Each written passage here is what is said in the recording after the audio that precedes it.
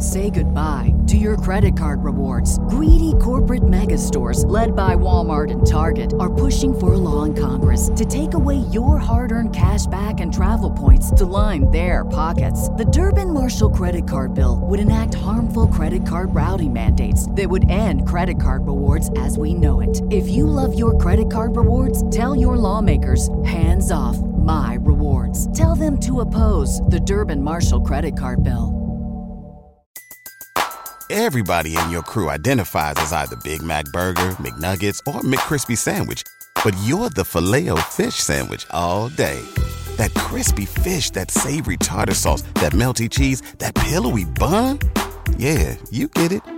Every time. And if you love the Filet-O-Fish, right now you can catch two of the classics you love for just $6. Limited time only. Price and participation may vary. Cannot be combined with any other offer. Single item at regular price. Ba-da-ba-ba-ba. Hello, everybody. It is John Pollock and Brandon Thurston. Hello. What's up? Were you having cold feet about doing this? I had you ready there, and then Brandon just got up and left. He must have. No, I'm back. Attention was diverted, but you were right back here as we went. Yes, live. I'm back. Well, we have a big show set for everybody, as we are going to be talking about WWE's return to Saudi Arabia for Night of Champions. And what a lead-in we had, Brandon. Yes, The press conference just that ended. Just wrapped up in Jeddah. They wanted to be done in time for us. Did they at all promote our show at the end? Did Michael Cole mention go on over to the post-wrestling WrestleNomics YouTube? I don't think so. They did mention, Kevin Owens did introduce Sami Zayn and said that this is the man you've been waiting for 5 years. He didn't explain why everyone was waiting for him for 5 years. So I was a little confused about that. But maybe that's a little bit of a hint of what we're going to talk about today. Well, we will be discussing that. And we have the perfect person to speak about the WWE's relationship with the government of Saudi Arabia. Of course, they had done shows in Saudi Arabia prior to 2018, but that is when I think the attention really did come upon WWE's involvement when they signed this 10-year deal with the General Sports Authority. Now the General Entertainment Authority, I believe, is sort of the name of the that's entity that they are in business among with. the people and entities who Triple H thanked earlier today. Well, our guest today, you have seen his work in the New York Times, The Guardian, a writer for Bloody Elbow, and also his own Substack, Sports Politica. And I would venture to guess, Brandon, the only reporter we have had on who has had a first-person perspective that he has written with the title, Are the Death Threats Worth It? And we're talking about Karim Zidan, who is with us. Karim, thank you so much for joining us. It's been a while since we have had you on, but definitely wanted to chat with you going into this weekend and all of the tremendous work that you do out there. It's vital stuff.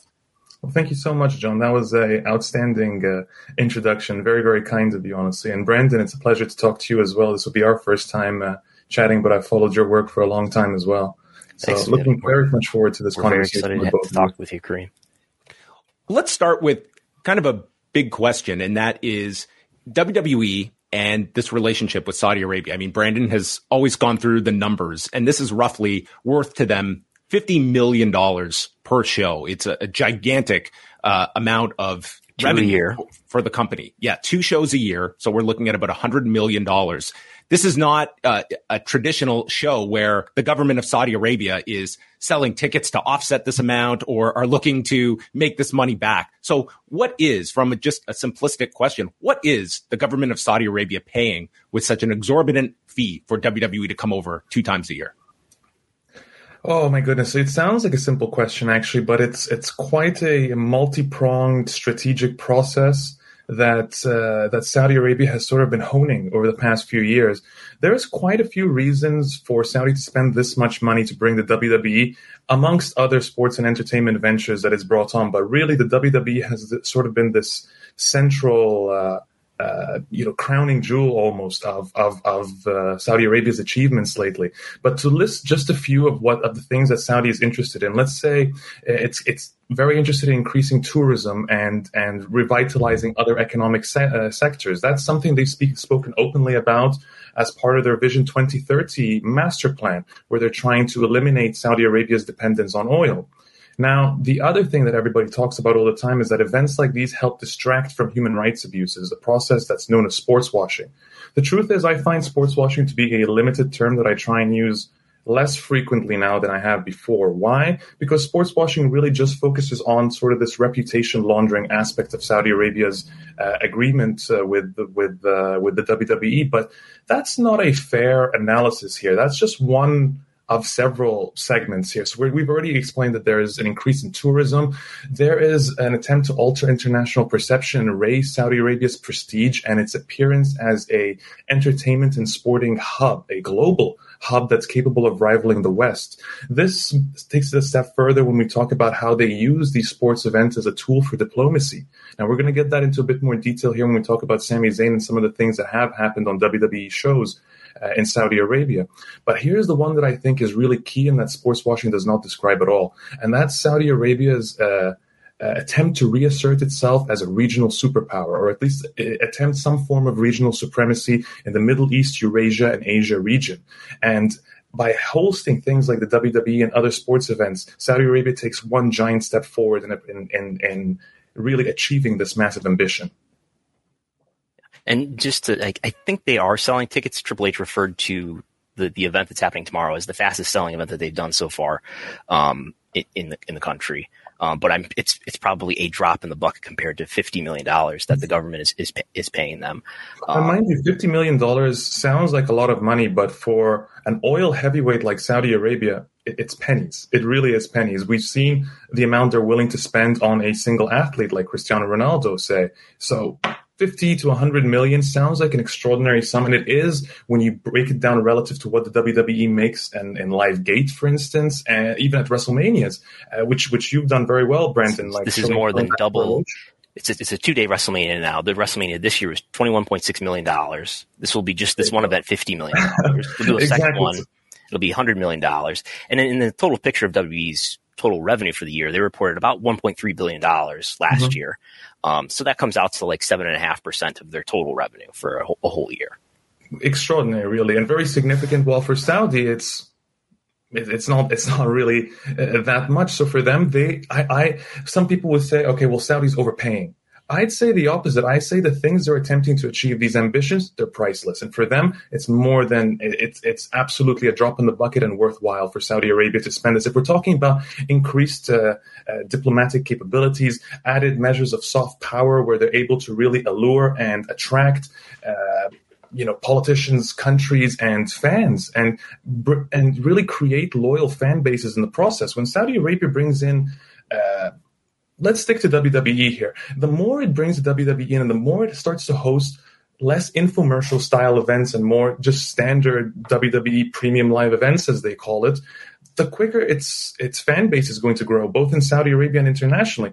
I've seen that just based off the response to my latest article on Saudi Arabia for Sports Politica, which is titled WWE's Propaganda Spectacle. Most people are quite hesitant and defensive now, to be honest, to really target Saudi Arabia as much. They're like, well, this is going to hurt the fans in Saudi Arabia. This is going to hurt fans in general. Well, this event doesn't really change anything overall. Now that's where reputation laundering really takes hold, and that's one of the key aspects of sports washing that Saudi Arabia has relied on traditionally. When you bring in a Newcastle United, just as they had purchased, you're bringing in a loyal fan base. When you bring in the WWE and host spectacular mega shows and bring in a Logan Paul, etc., well, you're creating that loyal fan base that's going to fight for you and that's going to defend you. That's what Saudi Arabia is doing here. So really, it's absolutely priceless. $50 million is nothing for them. So some of the feedback I get when I post about this or write about it is that, look at the shows and people can go on Peacock and go on the W Network and they can watch these shows. And you look out in the crowd. I just watched a press conference. These are super enthusiastic WWE fans. Everything seems pretty normal here. And then I hear these people in media making this big deal about it like it's this controversial thing. So I was wondering, too, if you could tell us why is the Kingdom of Saudi Arabia a problematic government? So let's start by I want to touch on those fans that you're talking about. There's really Nothing to be said other than those fans are legitimate fans. They're there to be happy. And Saudi citizens are no different to citizens anywhere else. As a matter of fact, the only real difference is that they're stuck under a theocratic monarchy and don't really have a voice or a say of their own. They don't have voting capacity. They don't have the ability to say whether they like or dislike something. So when we criticize countries like Saudi Arabia, we're specifically criticizing the governments.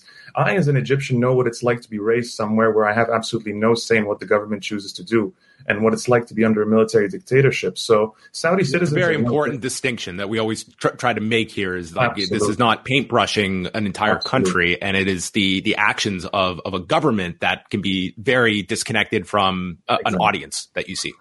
With that being said, Saudi Arabia's government, unfortunately, the theocratic monarchy we've been talking about, has been extraordinarily problematic, and it has been problematic for decades. But to talk about some of its more recent developments, it just recently put an end and reached a ceasefire or at least some sort of peace settlement with Yemen, where it had waged war for many years, creating one of the worst humanitarian crises in the world over the past few decades. Its treatment of women continues to be appalling. Now they are jailing dissidents and human rights activists and women's rights activists who simply speak out. Like, truly, we're talking about individual tweets are yielding 35 to 40-year prison sentences. Just horrific behavior. And there's a wide other range of issues going on in Saudi Arabia. Talk about the gentrification required to create this ultra-modern city called Nome, which is leading to Bedouins being relocated and just kicked out of their homelands. We're talking their generational homelands as well. Let's not even get into the murder of Jamal Khashoggi, which is one of many journalists who have been targeted by Saudi Arabia. And he's the one who was actually legitimately assassinated.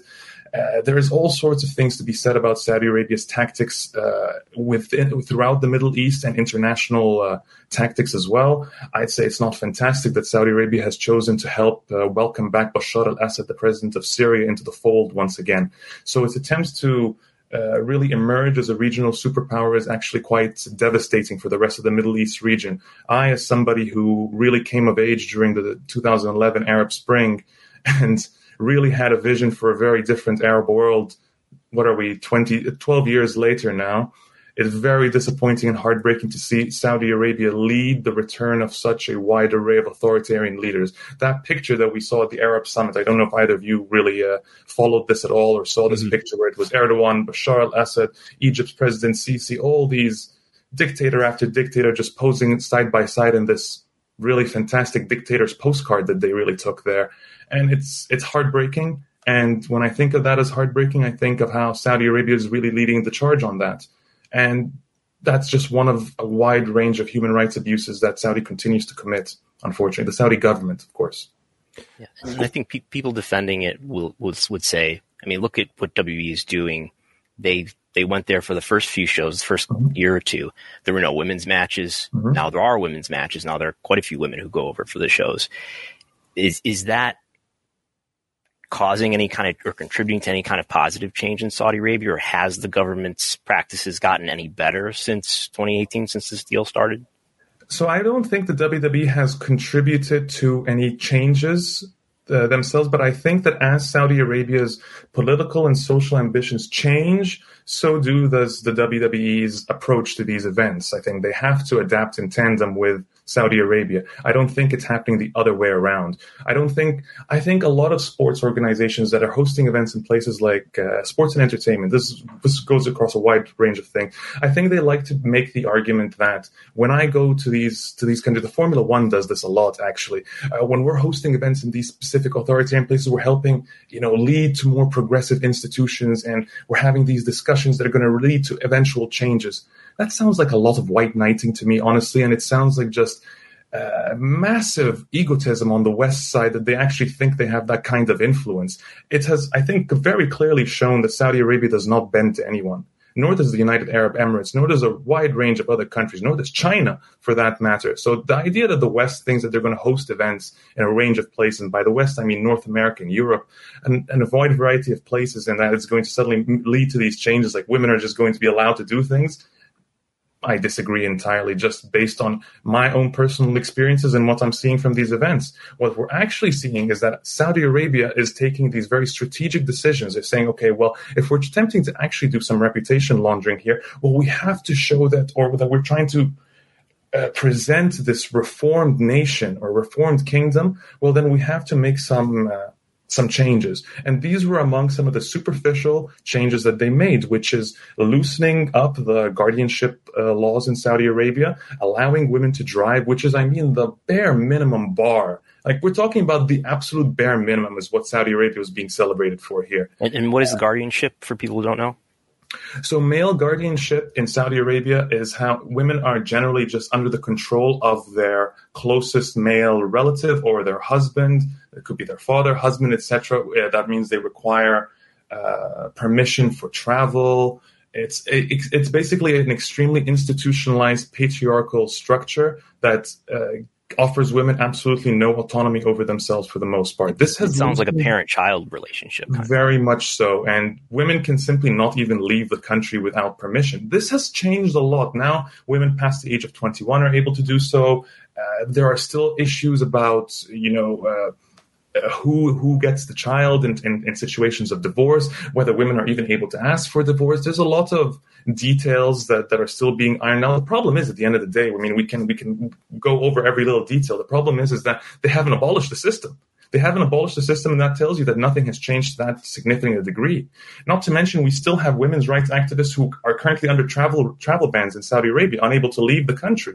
There are women's rights activists, Saudi women's rights activists, living all across the world now, screaming off the top of roofs right now, telling you that this is not a progressive country and nobody seems to listen. Why? Because, a Sasha Banks or whoever's crying in tears in a ring just because she performed in Saudi Arabia or the United Arab Emirates or wherever, and everybody sees this as a wonderful romanticized story. At the end of the day, this is what fans love, and the WWE is almost better at selling this than most sports organizations are, and they love selling you emotion and love getting you invested in something and thinking that what you're watching really matters. WWE has been doing this for years and years now, and this was no different. They did it very well, which is why I call these events a propaganda spectacle. The idea that their women's evolution led to reform in Saudi Arabia is a giant lie. It's an absolute lie. But it's great for TV.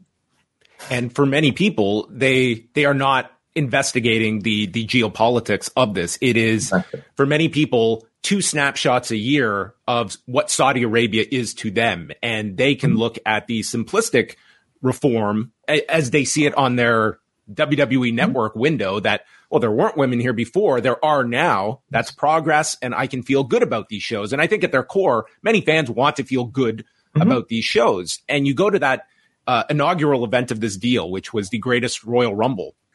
And that was one I went into as well of, I can see there were a lot of problems with this government, but what kind of show would we be getting? Would it just be simply any other wrestling show? And you watch that and you immediately realize this was not like any other wrestling show. You could not, as someone in me or Brandon's position, cover this like any other wrestling show. And you understood what these were, and going so far as to shoot an angle on that show with the Davaris.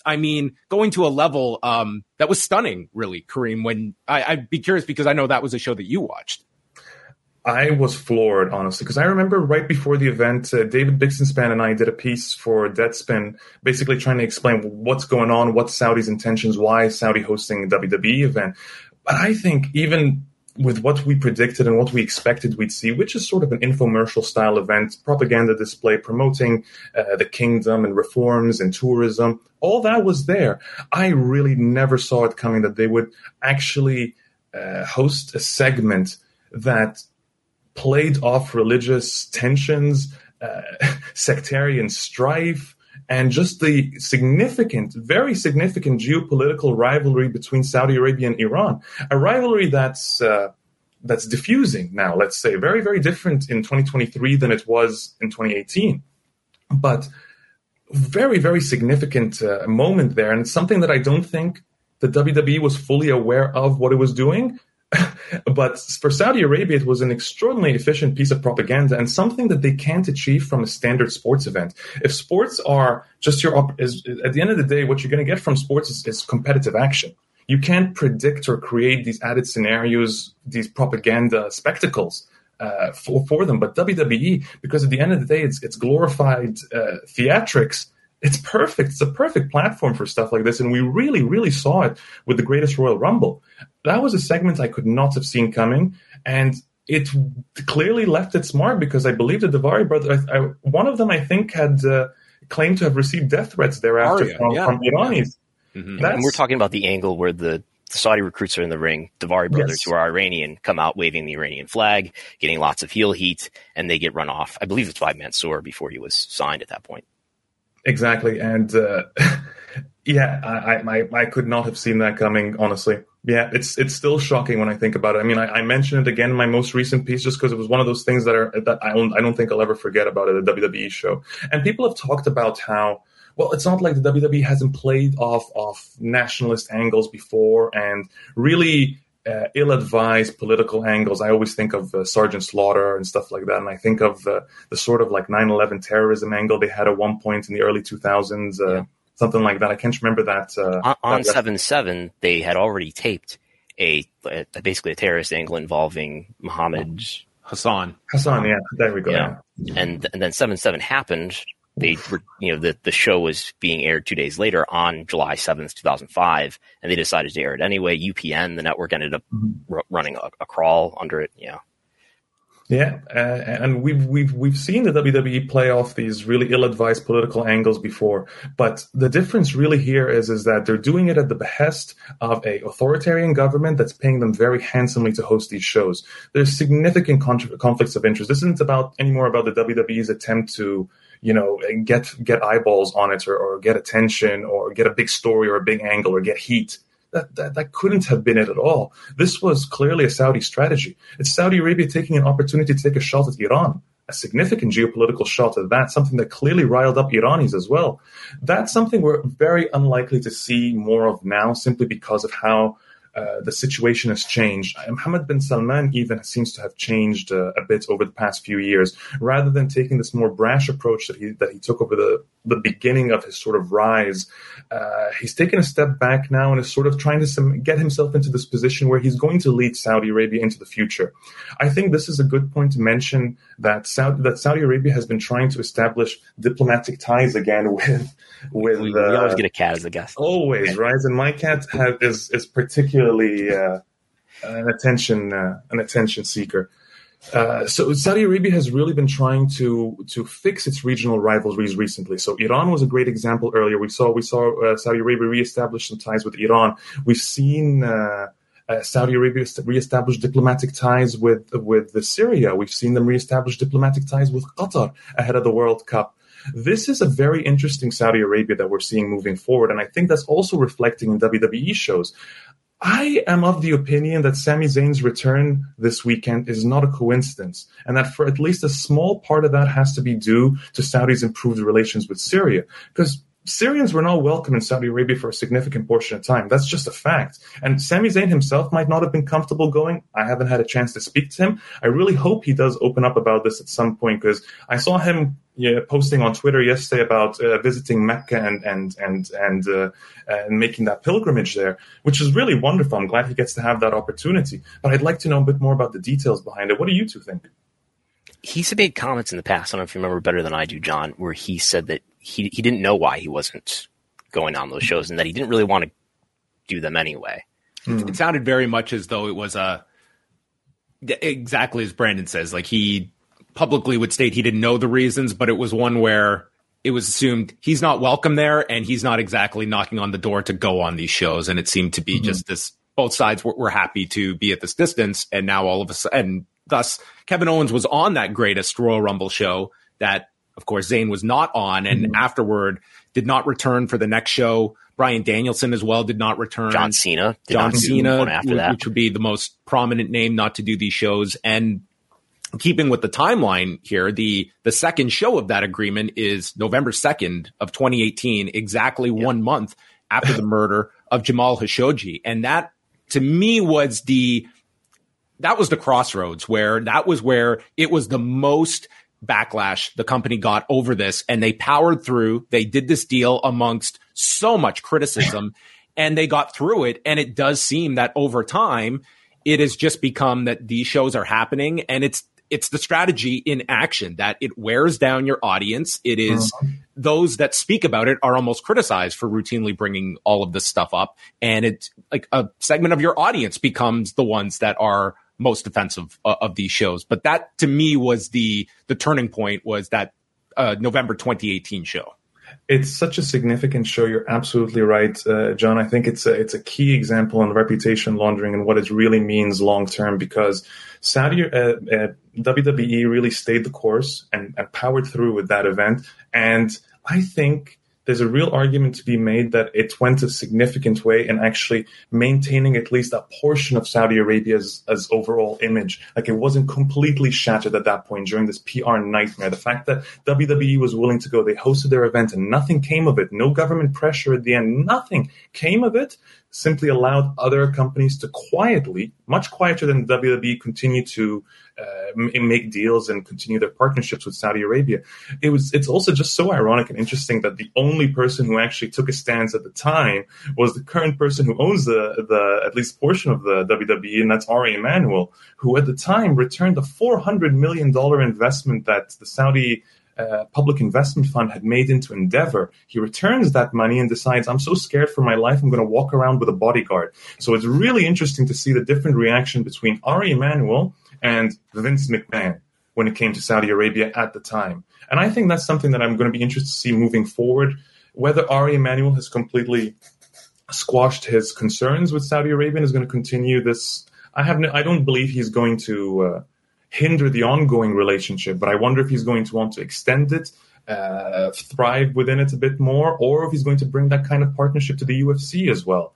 And for Ari, did you sense that was purely a moral consideration for him at the time? Yeah. I mean, it had to be. Why would he take the money back? What was he worried about other than that?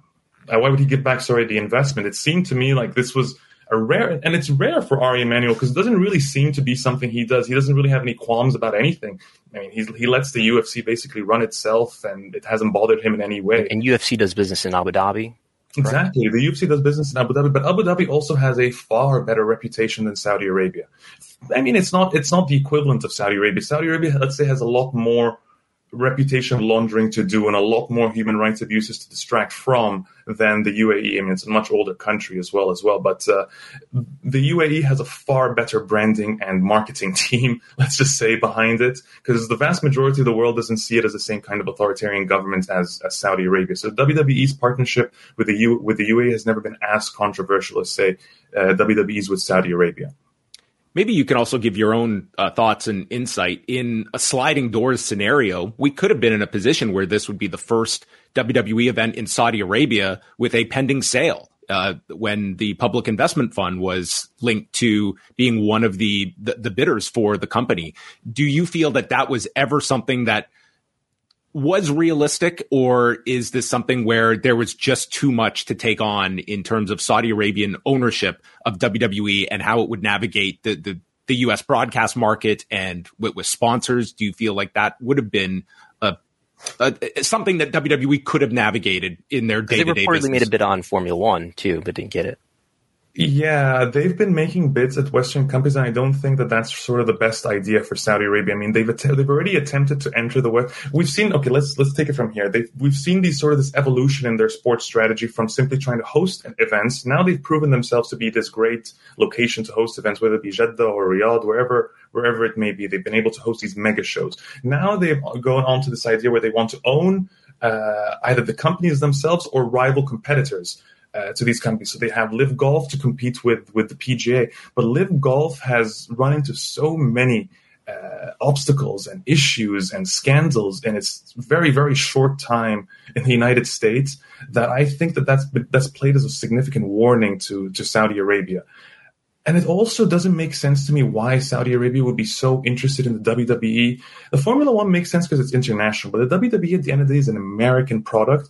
And I don't think Saudi's sports ambitions and its future lies in the West as much as I believe it lies in Asia. I'm not the only person who's spoken about this before, but I really believe that Saudi Arabia's efforts And the vast majority of the events it intends to hold in the future, onwards up to 2027, it's going to be based in Asia and the Middle East rather than in the Western world. It's even making those types of global alliances right now when it comes to its alliances with China and other countries within Asia.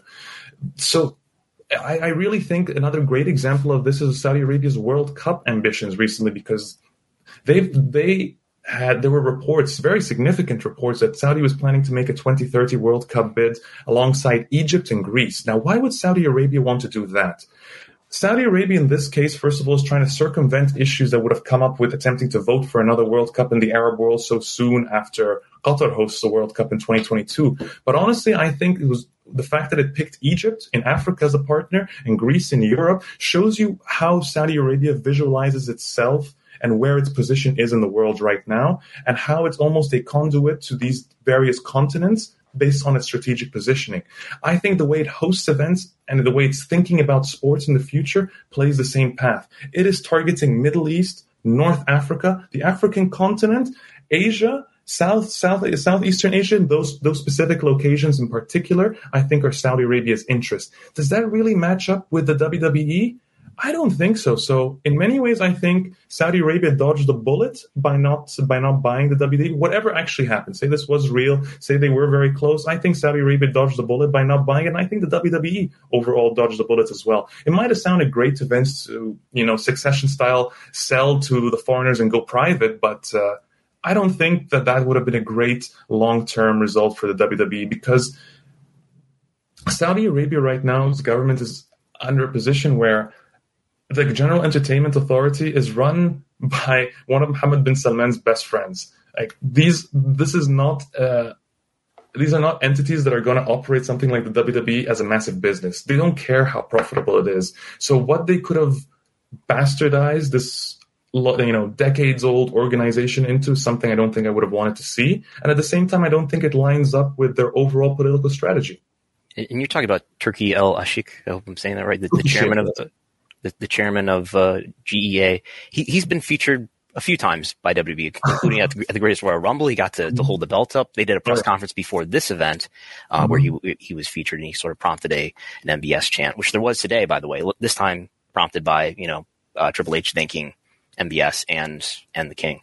So is he what kind of political figure is he in Saudi Arabia? Because we see him a lot, but we don't know that much about him. Well, that's what he likes. He sees himself as sort of a shadow figure. He's one of Mohammed bin Salman's old friends, let's say, and has risen alongside Mohammed bin Salman over the past few years. Not regarded as one of the most intelligent human beings, as far as I can tell, based on what I've heard from people I've spoken to, but considered extremely, extremely powerful and extremely influential. So his position. He's like a writer, a poet, or something like that. Pardon? I've heard that he's a writer, a poet. Is he? No, I actually not. I'm not aware of that segment. I actually do know. I know he's not popular in Egypt. For instance, he came to Egypt and attempted to buy multiple football teams, including Egypt's most beloved like club, Al Ahly club.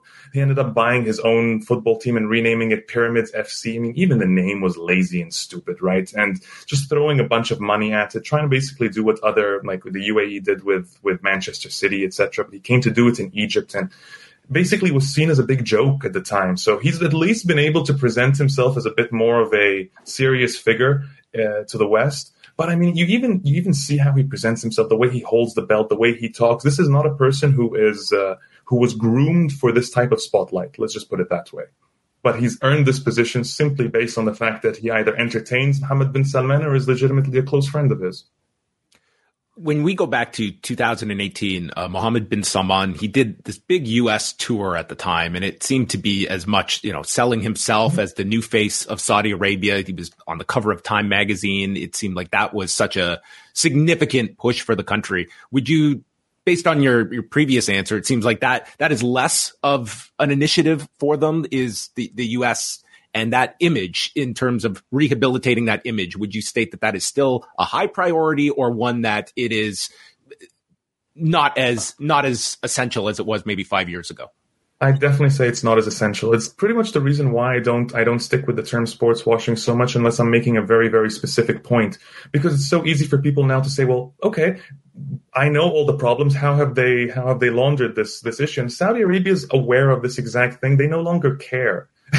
To be honest with you, I don't think they care very much whether their reputation is improved or if they've distracted from human rights abuses. Because you know why? Money still talks, and no matter what they do, they offer some money and people are going to show up. All these major events have come to Saudi Arabia. And at the same time, I don't think bin Salman gives a damn what the United States in particular thinks.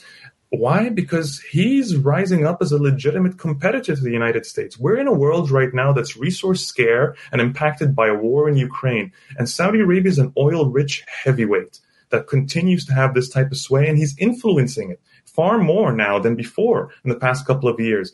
The relationship between Saudi and the United States is very, very strange right now. Actually, I should have mentioned that as part of the reason why I don't think the WWE sale was a very smart idea either. There would have definitely been significant pushback from the government, I believe, at that point. But Saudi Arabia's relationship with the U.S. is very strained. They're going to remain competitive foes, and it's part of the reason why Saudi's creating this, I don't know how you want to call it, new global structure, new global order east of the United States. And we're going to see a lot more of that in the future. And if you watch very carefully, you'll see that Saudi sports ambitions are shifting dramatically from where they were in 2018. This is even becoming evident on the WWE shows. I think you hit the nail on the head on so many fronts that I've observed as well, is the idea of image enhancement. And, we use these terms like it's a bad look or bad optics. It's all they are. They power through. Like that November 2018 show to me was very informative, just in the sense of we will whatever headlines come our way. There was even, an impact on the stock at the time. Like there was, financial hit that the company took, but they powered through. They get their payments every single year. And it's an audience that I think as we go show by show, it's fewer and fewer that are necessarily wanting to revisit these topics. And it's an effective strategy. And I think that can be a frustrating part for people, but it is what these governments and companies like WWE have realized over time, is that we can withstand criticism. We can withstand bad optics as long as we are able to meet these revenue markers. It's a win for us. I don't think there's a bigger example of this, John, than the 2022 World Cup, what we just witnessed in Qatar. People spent 10 years making a case for why there shouldn't be a World Cup in Qatar. I tend to think some of those arguments were a bit xenophobic, personally. I agree on a lot of the fronts, of course, when it comes to migrant workers. I've done the reporting myself, so, my work speaks for itself there. But did anything change? They hosted a World Cup that some have since called the greatest World Cup and had a phenomenal final. That's what people remember from that now. And Qatar has since reemerged as a much more significant force to be reckoned with in the world stage than before. Nobody knew what Qatar was before. It definitely wasn't the country in the Middle East you'd think of first. But not only did Qatar emerge from this as, a recognizable nation, but it also emerged with influence within the region. A few years ago, Qatar was blockaded by the rest of the Gulf. So that includes Saudi Arabia. That includes, Egypt is North Africa, but Egypt was part of this blockade. Saudi was the UAE, where all these countries had completely exiled and isolated Qatar. But when they realized that it was inevitable that Qatar was going to host this incredible World Cup event, they wanted a piece of the action too and made amends with the country. Qatar didn't have to change anything about its policies, anything about who it represents, who it backs, where its money is going, which countries it chooses to fund, and how different its foreign policy is to that of the rest of the Middle East and the GCC. None of that had to change. Qatar didn't have to do anything. Qatar made slight adjustments to its migrant policies, slight adjustments to the kafala system in Qatar. But other than that, it bowed down to nobody, and it got exactly what it wanted in the end. And unfortunately, that's the blueprint for the future. There's really nothing that can stop these countries from moving forward like this. Is Qatar another country that you could see working with WWE in the future? WCEO Nick Khan has done a couple talks lately where he's mentioned site fees and how they want to get more site fees. Saudi Arabia is a huge site fee. They also got one from Puerto Rico, from the UK, the Cardiff government. He said he wants a site fee for every PLE, all 12 of them. So is there another opportunity to help with a country whose image is not that good. I mean, possibly. I think Qatar is at a stage now where it no longer cares. And Qatar, because it actually communicated and with the West and said, here's what we will change and come see what we have, the amends that we have made, Qatar is in a better position than Saudi Arabia and then the United Arab Emirates in terms of people willing to accept events there at this point. Now, I mean, if a World Cup's happened there, how much worse can it get, really, at this point? WWE going there isn't going to create much headlines. I'd say it's possible. Qatar has a bunch of empty stadiums that it needs to use for something. Potentially a Olympic Games in the future, but other than that, they're going to need to be paying site fees for certain events, or else it's just going to become a ghost town. And that's always been the problem with something like this, that they were expecting it to become a ghost town. I can see a WWE event there. I honestly don't know enough about Qatar's history and its wrestling history in particular. I know that there have been WWE events in Kuwait. I know in the past that there have been events in Saudi Arabia. I know that there have been house shows in Egypt. I believe that there are certain Arab countries that have a history and a love for wrestling. I mean, I was a wrestling fan in Egypt as a kid, for instance, and everybody knew all the big wrestlers from the Attitude Era, like. Egypt, it was very, very popular in Egypt at the time. In Saudi Arabia, same thing. Like I grew up in across the Middle East, so I spent time in Bahrain as well, where wrestling was also very popular. So it wouldn't surprise me at all if WWE does sort of this like Middle Eastern tour. But at the same time, I also wouldn't be surprised if there is a clause somewhere in its agreement or an unspoken agreement, so to say, that if you're holding events in Saudi Arabia, we don't want you holding events somewhere else. Yeah. These Gulf countries are very, very competitive. So don't underestimate the competition between, say, a Qatar and a Saudi Arabia or a Saudi Arabia and the United Arab Emirates in particular. Hell, there's even competition between Dubai and Abu Dhabi. So they're all ultra competitive and they all want the best events. So it's going to be interesting to see. There's a super chat here that comes in for us. Karim, thank you so much for your incredible insight and info. As a fan of golf, Live Golf has been the worst thing. Hope that Man United does not get bought by Saudi Arabia. So there is one chat. I think Man U is potentially being bought by Qatar, actually, not Saudi Arabia. Okay. I think it's a royal family member from Qatar, if I'm not mistaken. Say goodbye to your credit card rewards. Greedy corporate mega stores, led by Walmart and Target, are pushing for a law in Congress to take away your hard-earned cash back and travel points to line their pockets. The Durbin-Marshall credit card bill would enact harmful credit card routing mandates that would end credit card rewards as we know it. If you love your credit card rewards, tell your lawmakers, hands off my rewards. Tell them to oppose the Durbin-Marshall credit card bill. Everybody in your crew identifies as either Big Mac Burger, McNuggets, or McCrispy Sandwich. But you're the Filet-O-Fish Sandwich all day. That crispy fish, that savory tartar sauce, that melty cheese, that pillowy bun.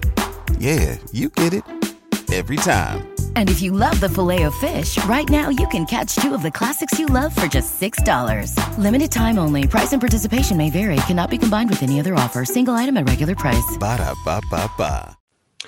Before we wind down here, just as an overall viewpoint in, so much of your coverage, Karim, what has made combat sports such an outlet for this? And I look at the impact that a figure like a Ramzan Kadyrov has in mixed martial arts circles. It's like, to me, it's unfathomable that you would imagine seeing major NBA stars here in photo ops, and nonetheless, and this, like, especially in the MMA sphere, this is almost just like, this is routine. This stuff happens. And it is, I mean, you're one of the few that reports on this consistently and brings it to light. And like, is your thought just the fact that it is like, this is still like the outlier of sports, that combat sports kind of holds this territory that makes them susceptible to this? It's a fighter pay issue maybe as well.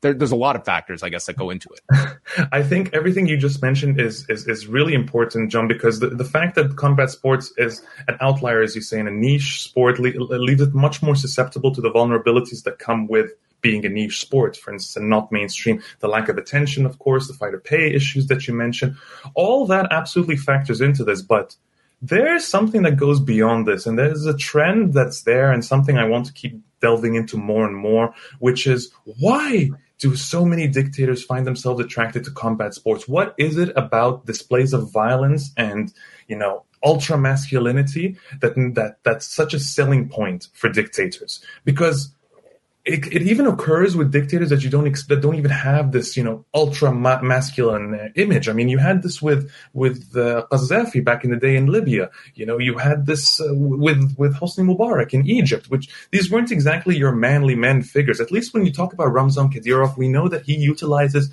combat sports in a way to create some sort of socialization strategy for his own people. As emerging from civil wars and knowing that there was a significant amount of extremism and Islamic radicalization taking place in Chechnya, Ramzan Kadyrov used sports like MMA and boxing to reshape Chechen men in his own ideal image, what he wanted Chechens to be, either fighters in a cage for his own pleasure and for his prestige, of course, and reputation laundering, or fighters for him on a battlefield. Now, really getting the actual glory there. So there's at least some sort of logical structure for Ramzan Kadyrov, where he's trying to create fighters who can either represent him, for prestige and in the UFC for all these various different sports washing gains, or on the battlefield where he has he is actually useful to, say, a Vladimir Putin.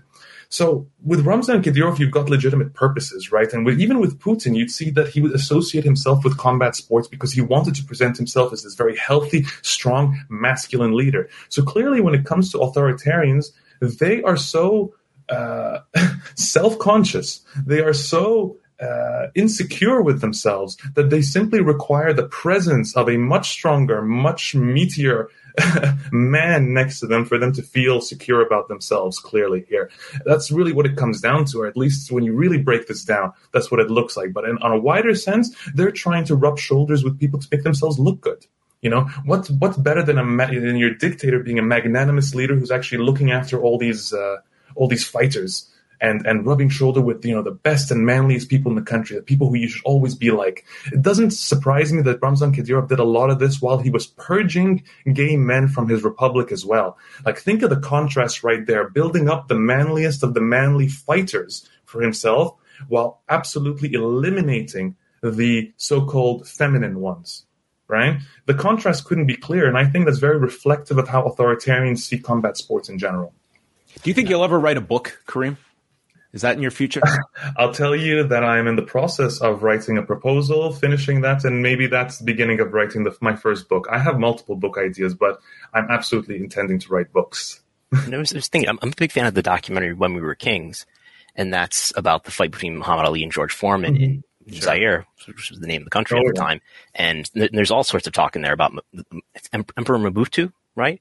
And I didn't even realize that. I guess that's, I don't know what the business deal was, but that could be another example. It absolutely is. I think Muhammad Ali, unfortunately, had quite a few early examples. I mean, his Thrilla in Manila was not much better. Those were two events that could be considered examples of reputation launderings that work to the benefit of the dictators that hosted those fights. Those are some of the most legendary fights that have occurred in boxing, and they have a terrible history behind them. The difference is that Muhammad Ali made amends later in life, didn't ignore the things that he did, made amends for them, and actively pursued being a better human being thereafter. Right, his activism speaks for itself later in life. So I look back on Muhammad Ali with a softer perspective than a lot of these other athletes who really doubled down on their positions. My last question, Karim, is with as much writing as you do about a lot of these, what are difficult topics for a lot of fans to understand, but I think it's imperative that they be aware of what they're consuming, why these things are happening. What do you sense is sort of the fan engagement, the fan apathy towards, shows like this, for instance, that we're going to see on Saturday, where people are going to log on and they're going to watch a big wrestling event and treat it like another wrestling show. Do you sense that there is still a healthy amount of people that want to dig into the politics of these shows, or do you feel like it is to the advantage of these companies that there's such a wide amount that don't care to look what is underneath the rock of some of these shows? I think based on the engagement in my articles, I can tell that there is at least a segment of people that still care, but I would have to assess it as a minority, unfortunately. The truth is that sports is people sometimes think, why sports? Why would, authoritarians, why would politicians even go through this effort of putting so much effort into sports? Is it really worth it? Is a soft power strategy really that useful? And when it comes to the fans, it absolutely is. When you really think about the average person, they're coming to sit down, whatever sport it may be, whatever your favorite sport may be, you're usually there as a form of escapism, aren't you? You're trying to get away from your day. You're trying to, this is one of the best parts of your day. You want to sit and watch this and just enjoy yourself and not have to think about like all the shit that makes you feel terrible in your life. That's when they want you. That's when you are most vulnerable to the different types of subliminal messaging that appear in events like these WWE shows, right?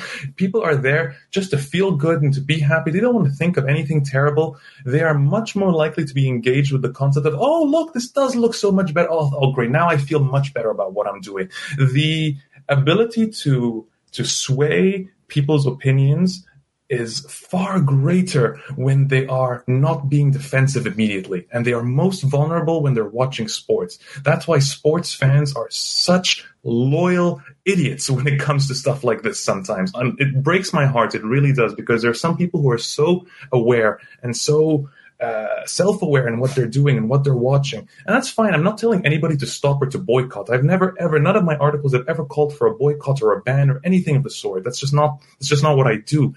All I want is for people to be self-aware and to be educated and not to ignore things and not to participate in what I call willful ignorance. Unfortunately, most fans, in order to maintain this facade of escapism, have no issues at all being willful ignorance. Willful, idiots at this point.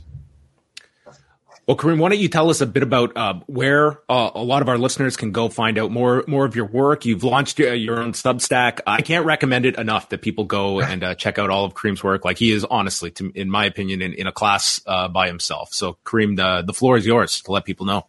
Thank you so much, John. Yes, I did launch my own Substack a couple of months ago. It is called Sports Politica. You can find it at sportspolitica.news. And yes, I cover a wide variety of sports there. It's not just MMA. It's not just combat sports. It's pretty much a bit of everything and whatever I find interesting at the time. And of course, you can find my work and you just find me in general on Twitter at Zidan Sports. And stay tuned for the reporting I'll be doing coming up very soon for the New York Times and The Guardian. I've got some big stories cooking that I think are going to be very interesting to people. And one of them actually ties in with Saudi Arabia and the topics we've been talking about today. So people should keep an eye for that, for the New York Times. All right. And you have an invite to come and break the news whenever you sign a book deal. We look forward to it. And thanks so much, Karim. You do fantastic work, and I hope we can have you back sometime. It's an absolute pleasure to talk to both of you. Keep up the excellent work. And thank you so much for just being present in this sport, like in wrestling in general. Thank you. Yeah. Thanks very much, Karim. That was Karim Zidan, everyone. So go check him out at Sports Politica. That's POLITIKA.news on Substack. It's a great read of covering a lot of significant topics in the industry. So, Brandon, as we go into Saturday, sort of what are some of your views when this time of the year comes around, where WWE is going to Saudi Arabia and seeing what the presence is, and just your overall thoughts? Like, you watched most of the press conference, and that's a big part of it. Like, of what I saw, like, it's a very big commercial for Saudi Arabia, and it is more and more. We kind of saw like a very hard push at the beginning, and then they kind of took their hands off the wheel for several years. Wouldn't even say the name of the country during the broadcast. That's right. Just large scale international event was the coding of the word, and then eventually you could say the city name. And slowly they have just moved back, and it is effectively like these have just become like any other shows that the company promotes as their monthly events. But where's sort of your viewpoint of where the audience is by and large? Because you are going to get differing opinions. Very much so. I think as our comments probably. I think it's important to point out here that because it's easy to, I do feel, I'm like checking myself sometimes when I'm writing and talking about this stuff. It's very easy to sort of glance at this and just say, are you just being xenophobic against, Saudi Arabia here?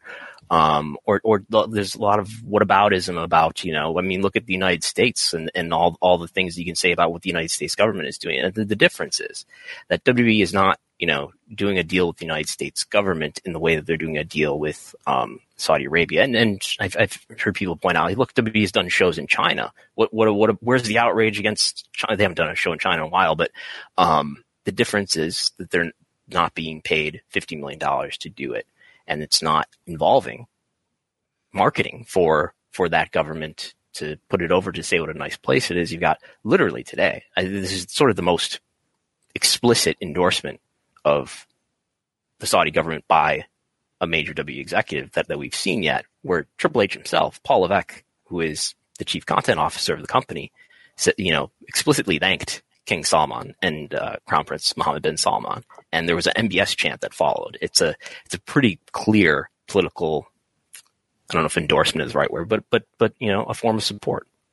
Yeah, and I think it was an important distinction that was made by Karim in that this is not a reflection of the audience that gets a big WWE show, that get to see these big time wrestlers come to a part of the world that they don't get the WWE in any kind of frequency. At the same time, your ability to look at WWE for being so noble to be doing this, these shows would not be happening without unprecedented, rights being, or fees being spent to bring these shows. Like the day this deal ends, you are not getting these shows. So I cannot look at this as just we are going about our way of fixing the world with our exported WWE events twice a year. It comes with a great profitability factor for WWE to do these shows. And I think that if we are simply analyzing this as a business transaction, fine. But once we get into the idea that these are some great noble cause out of the goodness of our heart, that is ignoring why the fact is these shows happen. Yeah, it's 2 or 3 WrestleManias worth in ticket sales. And the length of the deal is, it serves a very beneficial function to the government, in that it sort of, it just becomes so normal. It's going to be a decade by the time this is done with, in 2027 or so. And that's if it's to make your criticism of the government, if it happens, to wear it out and to make it apathetic. But I think at least the one good thing that I think we can get out of discussions like this, and I would like to think Wrestlenomics in general, is that you use wrestling as sort of a window into, in this case, geopolitics, or into understanding something larger about the world and how power works. I think it's a very instructional lesson that you can take from this as just a small sliver of how this works at such a high level, and how this is, it permeates into professional wrestling as the strategy of a major country such as Saudi Arabia, for instance. So that is coming up this weekend. I want to touch on a couple of topics before we wrap things up. AEW Collision has been confirmed for the United Center in Chicago. Mm-hmm. Yes. What could that mean? What could that mean? I don't know. I don't want to use his name, but it might mean someone might be in AEW again. Well, what we do know is it meant 4,200 tickets, roughly, were distributed, according to WrestleTix, during the pre-sale on Thursday. Today is the on-sale for that Collision event. And I guess we'll have a better indication of what that means when we have a number out today. I would think that the automatic sellout is probably this is not going to be necessarily. No, this is not looking super strong. Of the first dance. And you can certainly look at, okay, well, we put this out there as the wink and a nod that you had on Wednesday, and you can always throw out CM Punk's name to make it crystal clear. I guess what you're looking at is, where CM Punk, what his viability is going to be after all that he has been through headline wise over the past 9-10 months, and what this means to run 2 shows. Remember, 2 shows in Chicago over the course of 5 nights, because it is June 17th and they are back the following Wednesday at the Wintrust Arena in Chicago, which has about roughly around the same tickets out. 4,200, I believe, is the range. Yeah. I don't think CM Punk's drawing power is going to be terribly diminished, by the controversy of the fight that happened in September. But his return is not a big enough deal to cause another fast sell of the United Center, like we saw August 2021, where on a rumor that he would, it was a perpetrated rumor that he was going to be there, that United Center sold out very quickly. I don't know how fast that United Center August 2021 show sold out the second Rampage, but it was real fast. And yes, it's only pre-sale that's happened, and we're only beginning to see general, but this is, I think, somewhere in the neighborhood of 5,000 distributed, my glancing at Twitter just now. So, this is a huge building, right? 14,000 or so it can probably fit. So this is going to be well short of that. And I guess it just tells you, I don't know, maybe look at this in the context of, yes, there's going to be another Chicago show just after this, but it's not that big of a deal, his return here, even though he hasn't been around since September.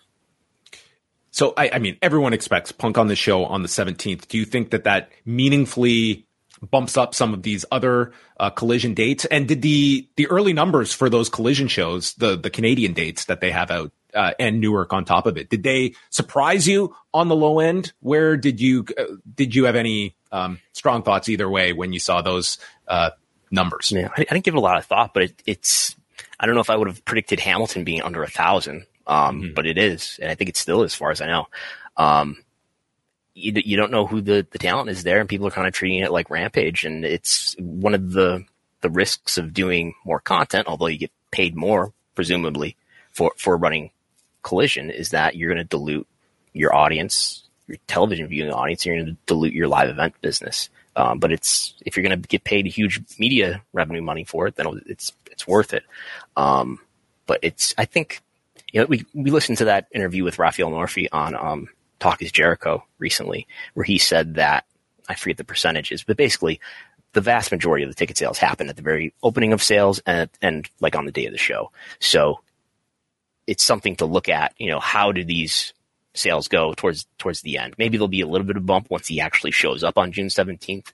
Maybe that'll help the rest of the Collision shows, but it's a determination to make once the shows actually happen. I don't expect it's going to be massive. I don't expect these shows are going to be sold out.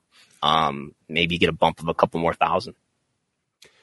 Tony Khan did a media call on Thursday that Brandon and I were both on. I think you were second in the lineup, yes, getting all the way up there. Yeah, my highest performance yet. I think I was third. So have you perfected unmuting yourself? So the last time I was on, I did not have to unmute myself.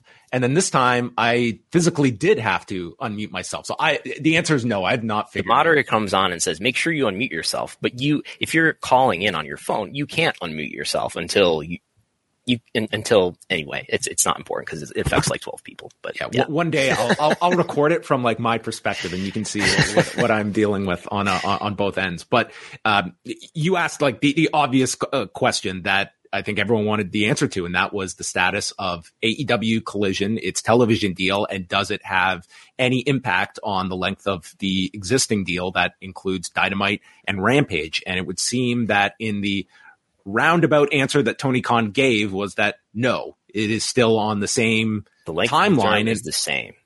It would sound like they are getting paid something for Collision, but this is not something that has any bearing on Dynamite and Rampage and this extension that would take them over the course of another year.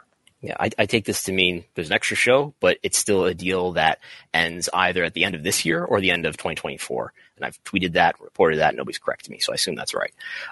So is there more money for Collision? I would hope so. That may be although we did learn David Zaslav just called up Tony Khan one night and said 2 more hours. We need 2 more hours. It's yes, he that was an interesting tidbit that he attributed David Zaslav. David Zaslav, who he called one of the most powerful and intelligent men in media on this planet. Has become a controversial figure recently in light of the WGA strike. But anyway, he attributed. Do you think Zaslav. He has him as Zaz in his phone? I would. He's on that level with him. I hope Zaz. So. Hey, TK. Yeah, but are they getting more money for it? I mean, that may be. I assume they have to be getting more money for it. I don't think you agree to take on millions of dollars in annual expense to produce another show if they're not going to help you pay for it. But this deal is not a new deal. There is no new deal that I expected based on the reporting going into the upfront last week, Wednesday. There's no new TV deal. There's no $1 billion TV deal, at least not yet. So that's still something that's being negotiated, presumably. But it raises the question to me, why wasn't that squashed by somebody who knew better earlier? It's one of the questions that is out there, and how all of this. Oh, you also put in like the timeline that you pretty much have the WWE and AEW rights that if they pick up the option year, like they're roughly up at about the same time. And does that play into any of these negotiations? Does one have anything to do with the other in terms of just who is talking to who? If someone is bidding for WWE and this other professional wrestling company, their rights are up too. Like, is there any, just you have two options that are on the table and up at roughly the same time. Our friend Brandon Ross was tweeting yesterday that maybe WBD will bid for both. Maybe WBD will get WWE as well. I don't think that's going to happen. And maybe WBD owns a piece of AEW, and I think that would dissuade them from helping their major competitor.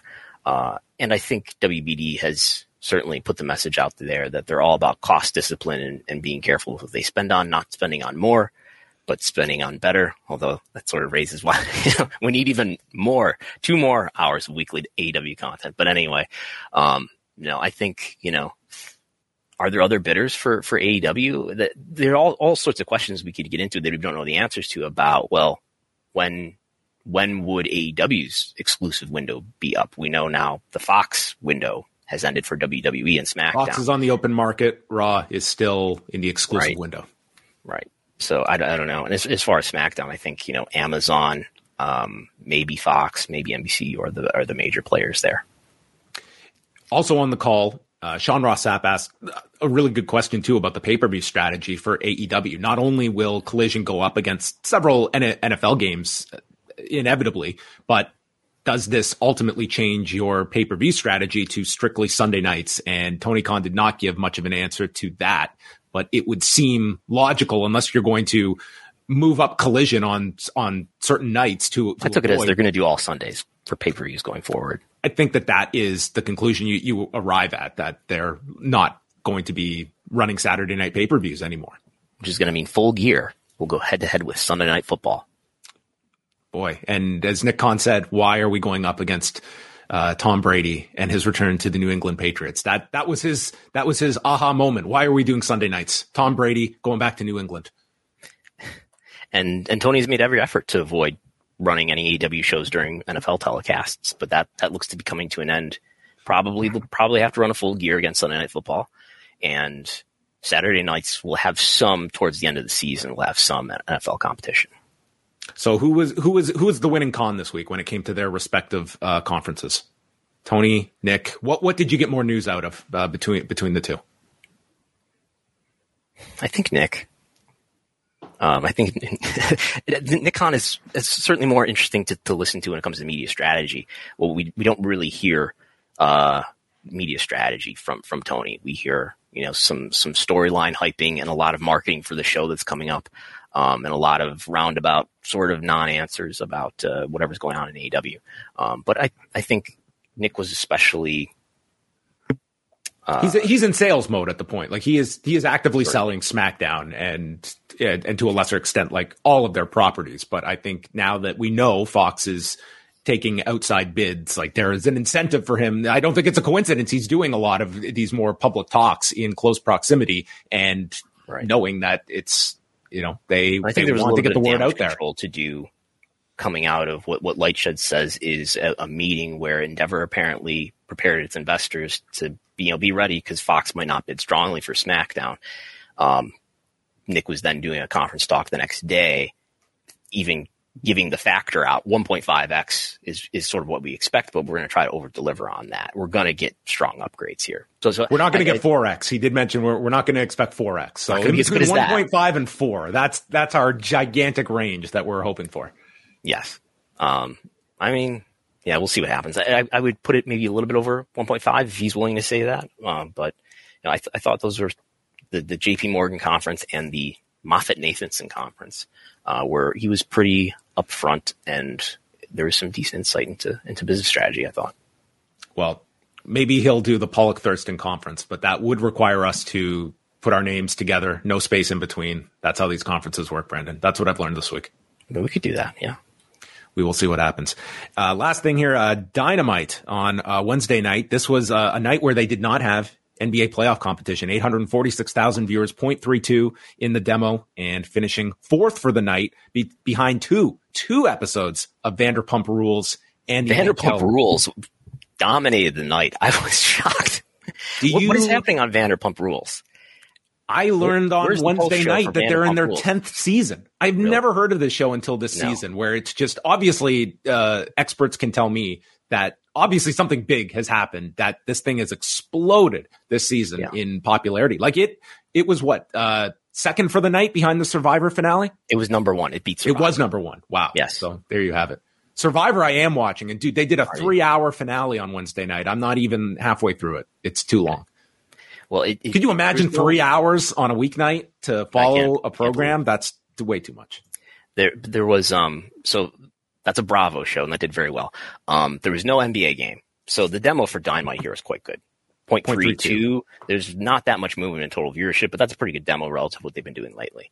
There was an NHL game. NHL outranked Dynamite. This was a better than I would have predicted Dynamite rating. But still, they're averaging well below what they were doing a year ago, and they've got no CM Punk.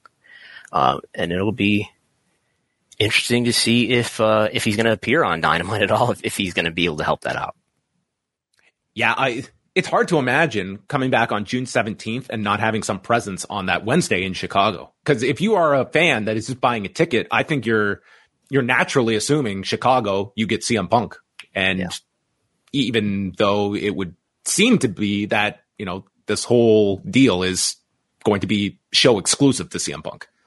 And by the way, two things I got out of the conference too, were he was asked about a brand split. He wouldn't give an answer, but the way he answered it, I took, he was talking about allocating talent. He was talking about it in a hypothetical way that I don't think he would have used if he wasn't definitely going to do a brand split. And Mercedes Moné, he was talking about nobody but me and her know what the plans are. So there must be plans, maybe for her to appear on Forbidden Door. He didn't say that, but that would be my assumption.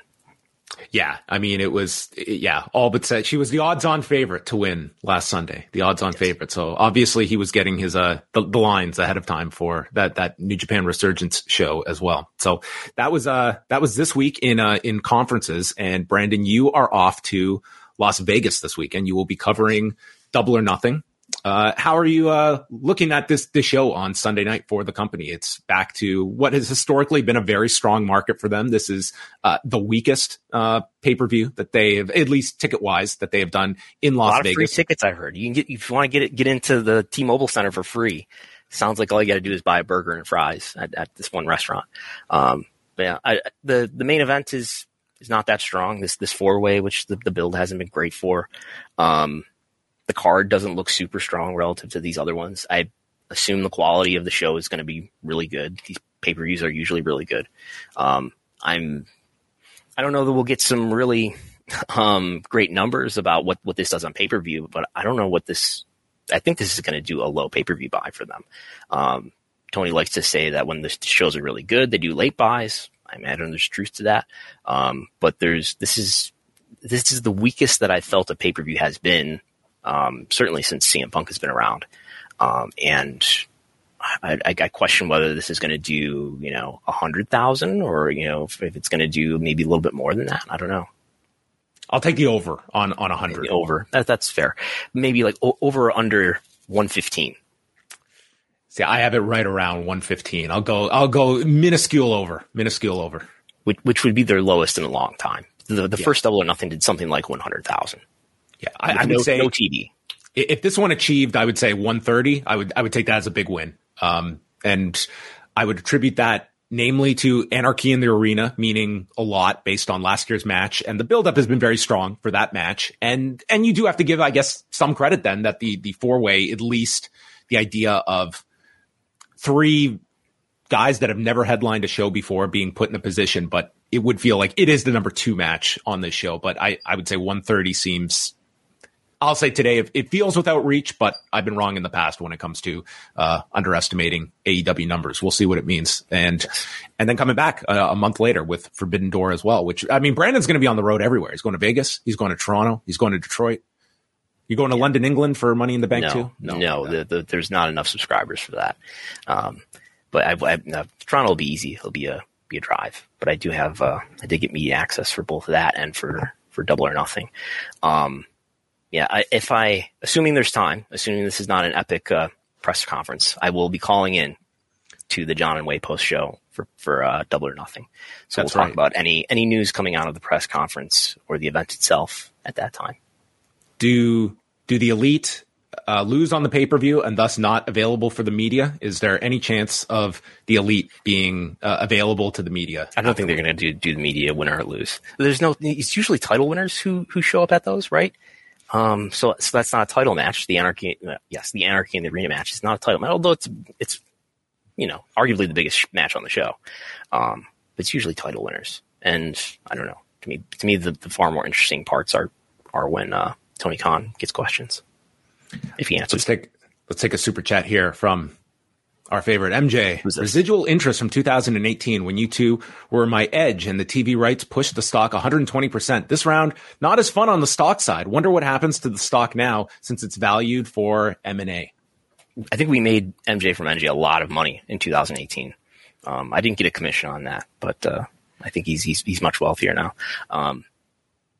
The stock is not it is not returned to pre-emergency meeting levels. Actually, as of this minute, it is trading below $100. Oh, wow. Yeah, it hasn't been below 100 in a long time now. So that is the latest. Do you see the completion of the merger, or more importantly, once we get closer to a finalization of the domestic rights deals, that this takes a higher turn? Does there have to be a counter meeting of fully optimistic investors that think so. The stock will take another jump? Because they're probably baking in now like 1.5 as opposed to 1.8 in terms of a renewal. And I think the lack of certainty, which just necessarily there is about whether or not there's going to be a new deal. When there is a new deal, if it's at 1.5, I would expect not that much movement, or maybe a sell on results at that time that they can, probably pretty quickly after that recover. And maybe there's a value, whatever TKO is valued at. Maybe TKO goes a little bit higher than whatever WWE was at the end, because the merger will actually be finalized. All right, that's going to bring an end to this week's edition of Pollock and Thurston. So tune in. Wai and I will be live immediately after Double or Nothing here on the Post Wrestling YouTube channel, and logistics pending. We will check in with Brandon Thurston to see if it is an eventful press conference, an uneventful press conference, and he will give us the whole lowdown live. Shouldn't be a problem, because I can just call you up on my phone as I'm walking away from the T-Mobile Center. I'm jealous that you will be done that show at about 9 p.m. local time. I'm leaving that morning, so I'm getting up at like 6 a.m. So oh yeah, I remember you telling me your itinerary. I'm not that jealous of it. And because of Brandon's traveling, it will be a special Monday edition of WrestleNomics Radio. You will be home by then? Yeah. No. I will be doing that live from Las Vegas. Okay, a live from Las Vegas edition. Maybe you should go out on the strip and I'll try to get some neon lights in the background or something. That would be authentic. We look forward to it. The must listen to WrestleNomics Radio every single week.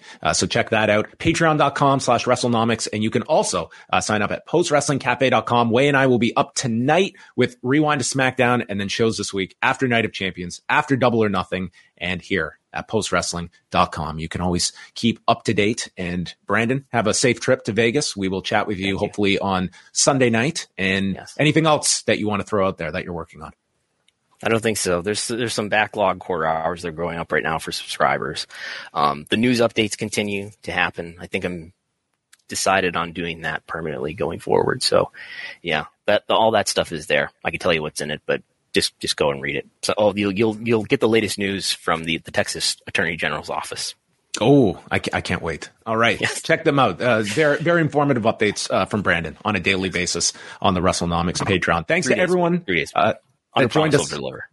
Yes. Thanks to everyone that joined us live, as well as Karim Zidan for joining us. Very informative discussion with him, and we will speak with you all later this weekend.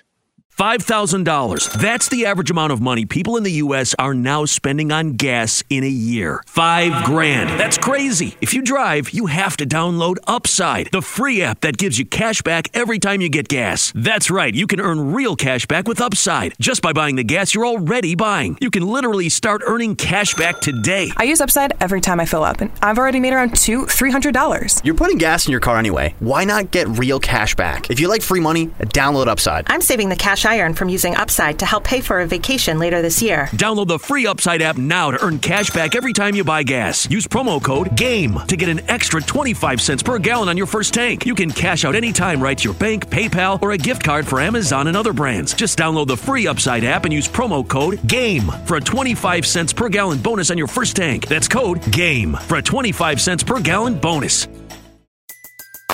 Everybody in your crew identifies as either Big Mac Burger, McNuggets, or McCrispy Sandwich. But you're the Filet-O-Fish Sandwich all day.